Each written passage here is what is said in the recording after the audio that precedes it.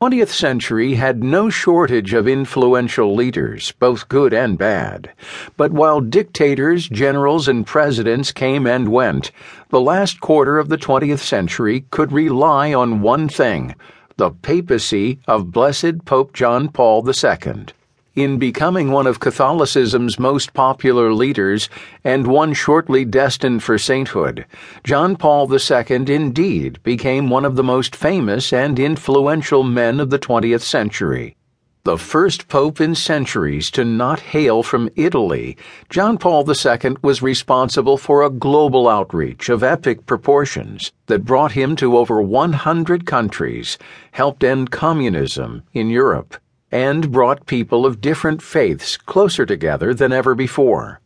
It's often said that nobody in history has been seen and viewed in person by more people, an amazing feat for a man of humble origins, born in Poland before World War II, a place that continues to especially venerate him today.